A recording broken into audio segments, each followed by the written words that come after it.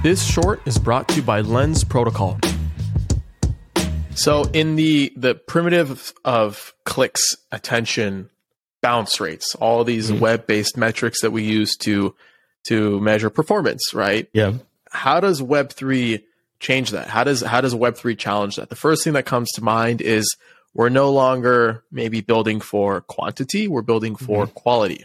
So the same value maybe that 1 million people can produce on Spotify, 100 people can generate through music NFTs by collecting an artist's work, right? That's like the first thing that comes to mind just remixing what you just said, okay?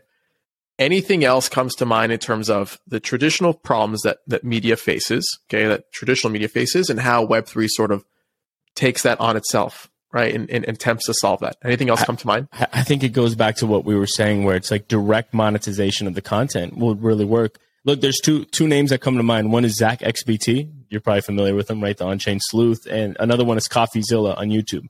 Okay. Both of these guys, they produce incredible work. And it's like Zach XBT is donation only. That's how he makes his money. So there's no, like he can't be compromised. His journalistic integrity cannot be compromised. And he does really well for himself because it's the users, it's the people who are financing him, right? Same as CoffeeZilla.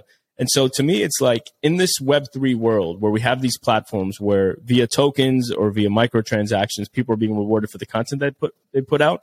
Some of these journalists are going to produce phenomenal work that is detached from the ideology or the agenda that their superiors are trying to push out just because they're now work for the people, if that makes sense. Yeah, that does make sense. Who was the other guy you said? CoffeeZilla? CoffeeZilla, dude, is the best YouTuber in the game right now. Like, is he? He's like a Zach XBT where he keeps like all these scammers honest, and he like calls out scams, and like his work on Sam Bankman-Fried has been phenomenal. I think he's like the biggest crypto YouTuber in the world right now. Really? Yeah. Wow. How have I never heard of him? All right, you put him on my radar. You've probably seen his stuff though. You've probably seen his stuff. Okay, probably like these micro clips trending on Twitter, probably. Yeah, exactly. Yeah. Okay, cool. What's up, guys? Thank you for listening. If you've gotten this far, then you are a champ, and I owe you a free listener pin. Go to adamlevy.io/NFT, fill in your info, and I'll distribute the NFT towards the end of the season. By collecting your pin, you prove your contribution to the season and get exclusive access to content, allow lists, and more. So be sure to collect yours.